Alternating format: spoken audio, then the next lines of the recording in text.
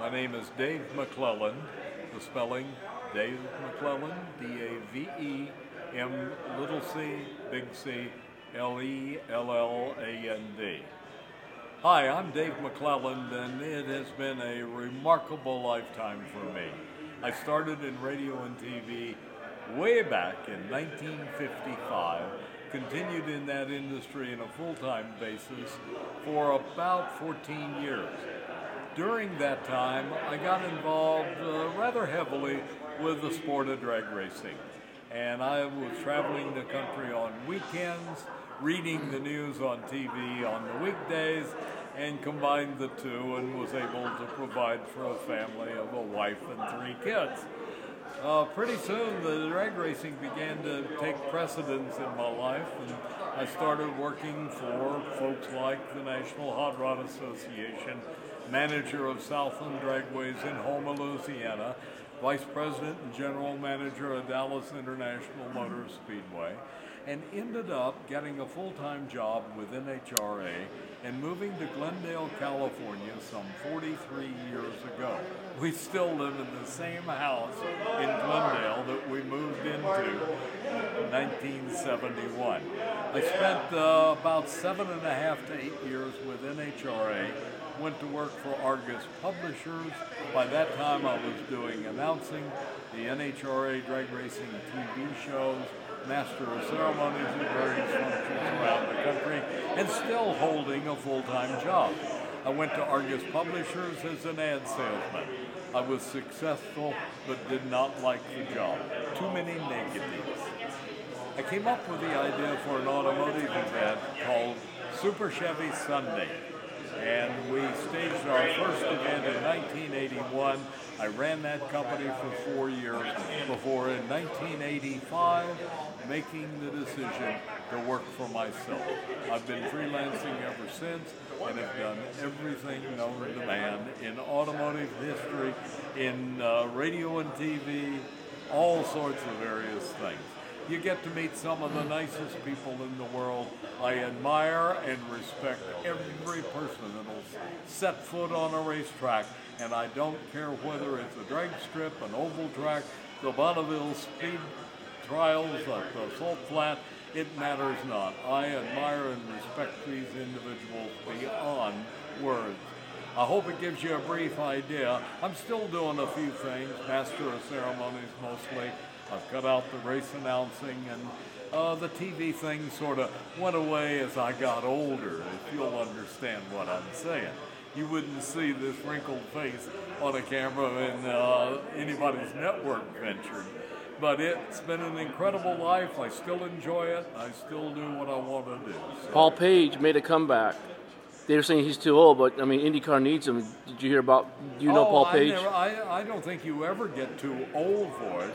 The body may tell you it's time to stop. That you're not correct in the fact that you think you're not too old. But I still enjoy it. I'm, I guess, pretty good at it because they keep hiring me back. So with that, I pick and choose. You definitely have a distinctive voice and delivery. I mean, that's almost classic. That's something I've had since, as best I can recall, a sophomore in high school. And that is a long, long time ago. So what would you pass along recommendation to other announcers coming up? There are a lot of... Be yourself. That's the hardest thing. The announcer tends to want to sound like somebody else or pattern their style and delivery after somebody else. I say, be yourself. If the individual you're trying to duplicate is still alive, he's going to get the work, not you. So with that, just be yourself, and you can acquire skills as you grow because you learn the technique of doing it, and it gets better every year. What's your advice to young people now? America, has got a definite leadership problem, local, state, federal. Find yourself a career that you enjoy doing and pursue it. Don't sit back waiting for somebody else to hand it to you. You're going to have to do it. College can be of great assistance. It doesn't mean there's nothing out there for you if you don't want to go to college or you can't go to college. But find a trade that is always going to be active, that somebody is looking for an employee to perform X task. And that's the best advice I could give. It's What a about- hard world. Don't misunderstand me. You have to work. It's a simple matter of that. It's a job.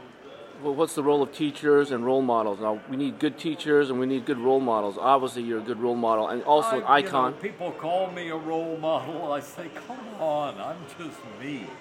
And that's been my attitude the whole time.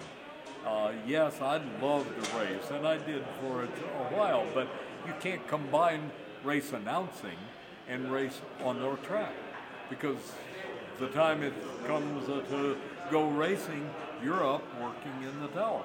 So with that, I had to put it off until later in life, but I had a good time for about 10 or 12 years and won the March meet in my category. And that car is now in the museum, and they threatened to stuff me and stack me alongside of it. So, the America space program, the Sputnik challenge, it put a man on the moon. It was amazing how that happened. So what's... Oh, well, it's not all that amazing if you understand you got some of the brightest people in the world working on it. Just think what that camera would be doing if you had the same technology going for it as put the man on the moon. It's an astonishing thing. I want to make a parallel between motorsports and the space race and NASA. Well, it's all technology, you know. Who would have ever thought you could have a cell phone that has more computing power than a big box IBM of years ago? And the Apollo... And here you are, you carry it on your belt, and it does all kinds of wonderful things. So, about America 2.0, the recovery right now, America's in a slump. I think America is morally bankrupt. We see a lot of corruption. So how do we get out of it? We need young, passionate people. We can find it here in SEMA. Obviously, automotive. I mean, it's obsession, passion. I'll put it to you this way. I've been around this industry and this sport for nearly 60 years. And I cannot tell you how many times I have heard, oh my, the sport's going dead, the young people aren't coming in. Well, where did the people that are here active today come from, but that younger group years ago? I think there is a groundswell right now because some of the cars that you can buy over the counter are very interesting and very fast cars. And doesn't require a great deal of technical knowledge. It doesn't require a great deal of work to get them to run faster than built race cars. I guarantee you a car purchased from the Ford Motor Company today off the showroom floor would run quicker and faster than my 865 at 152 mile an hour full-blown altered race car. Now, I admit it, mine could make more power, but the situation is that it's available to you, and I think the younger generation is going to take to it very well. The problem with it is affordability for the young people. That's why you see them involved in so many foreign car activities. So, last question. What about the tragedy of IndyCar, the split, the CART and IRL split in the mid-90s? I mean, the Indy 500 was a showcase of American ingenuity and technology. Now look at the shape, and now NASCAR is literally taken over. I am not that close to IndyCar racing. I did a bunch of work at the Long Beach Grand Prix from the original Grand Prix announcing for a radio station up through some of the IndyCar things. Everything changes. No matter what you try to do, you cannot keep it the same. And when a certain group of people get into a position, they're going to go their direction. It may be counter to what's out there on the track today. But obviously it didn't work out very well. and they're paying the price and the penalty for it today. How do you think they It's get? happened in many forms of racing, and I expect it to continue. Why should it stop now? So how do you think the IndyCar can just like you said with young people, hard work? Rome wasn't built overnight. They have a long road ahead of them. I really am not that familiar with IndyCar racing to even offer a comment about it, other than I think that if you got them to give you a straight answer, they would all say, we made a mistake. But that's only guessing, because it's been years since I've been involved with it at all. Now NHRA, that's an interesting story. They had some recent modifications, making 4 cars racing simultaneous. What do you think about that? They raced 4 cars back in the 1950s. This is nothing new. It's just, it's been quite a while since anybody's. Congratulations. They got rid of the quarter mile. I'm sort of naive to NHRA. Well, that's a safety factor that it's very difficult to disagree with. The purists may say a quarter mile is the only thing, but you got to realize for just a few $100, every racetrack in America that races top fuel and funny car had their shutdown area, the place where you had to slow that car, extended by 320 feet. Some racetracks are landlocked. They cannot expand. They cannot put more shutdown area in.